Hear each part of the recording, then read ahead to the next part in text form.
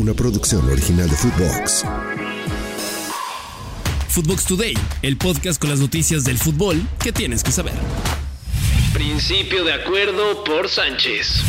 La máquina está muy cerca de cerrar otro refuerzo para este mercado de fichajes, y es que ya tiene un principio de acuerdo con el lateral del Porto, Jorge Sánchez. La directiva celeste ya tendría un acuerdo con el equipo de los Dragones por la cesión del jugador, y de momento todas las partes involucradas trabajan para cerrar el fichaje.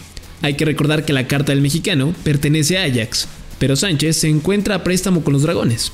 El equipo neerlandés estuvo de acuerdo en vender la carta del futbolista. El entorno de Jorge Sánchez está de acuerdo en que regrese a la Liga MX con la máquina, y Porto permitiría su salida en este mismo mercado. Medios en Portugal comentan que Cruz Azul pagará cerca de 4.3 millones de euros por el pase, y a eso sumarle 650.000 euros por la indemnización al Porto por término anticipado del préstamo. El lateral ya no fue convocado por el estratega Sergio Conceição para el partido de este fin de semana ante Farense. Antes de seguir con las notas, no olviden darle seguir a Footbox Today, calificarnos con 5 estrellas, activar la campanita y escribirnos qué les pareció este episodio. Arteaga ya es de Rayados. Y se hizo oficial. El equipo de Monterrey anunció a través de redes sociales el fichaje de Gerardo Arteaga. El pasado fin de semana, el ex de Santos se despidió de Genk, su ahora ex equipo, en Bélgica, y los aficionados lo ovacionaron. Arteaga estuvo con ellos desde el año 2020, cuando emigró al fútbol europeo después de estar con Santos Laguna.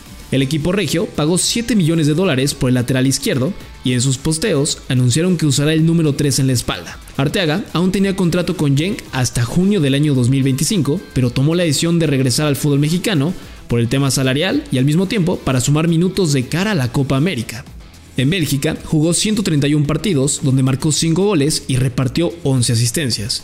Ahora se habla que Jesús Gallardo, actual jugador de Rayados y quien juega en la misma posición que Arteaga, al igual que en la selección mexicana, podría salir del plantel en los próximos días. Por ahora no ha tenido participación con la pandilla debido a una supuesta lesión. Derrota de Inter Miami.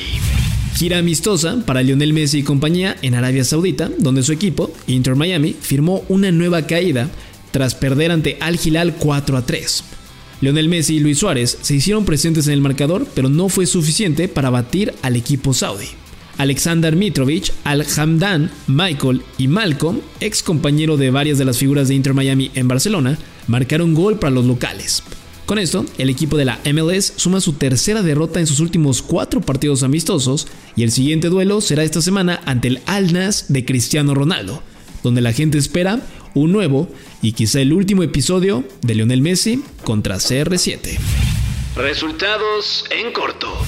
Antes de despedir el podcast, van los resultados más importantes del día. En la Serie A de Italia, Salernitana cayó 1-2 ante Roma, con Guillermo Ochoa jugando los 90 minutos.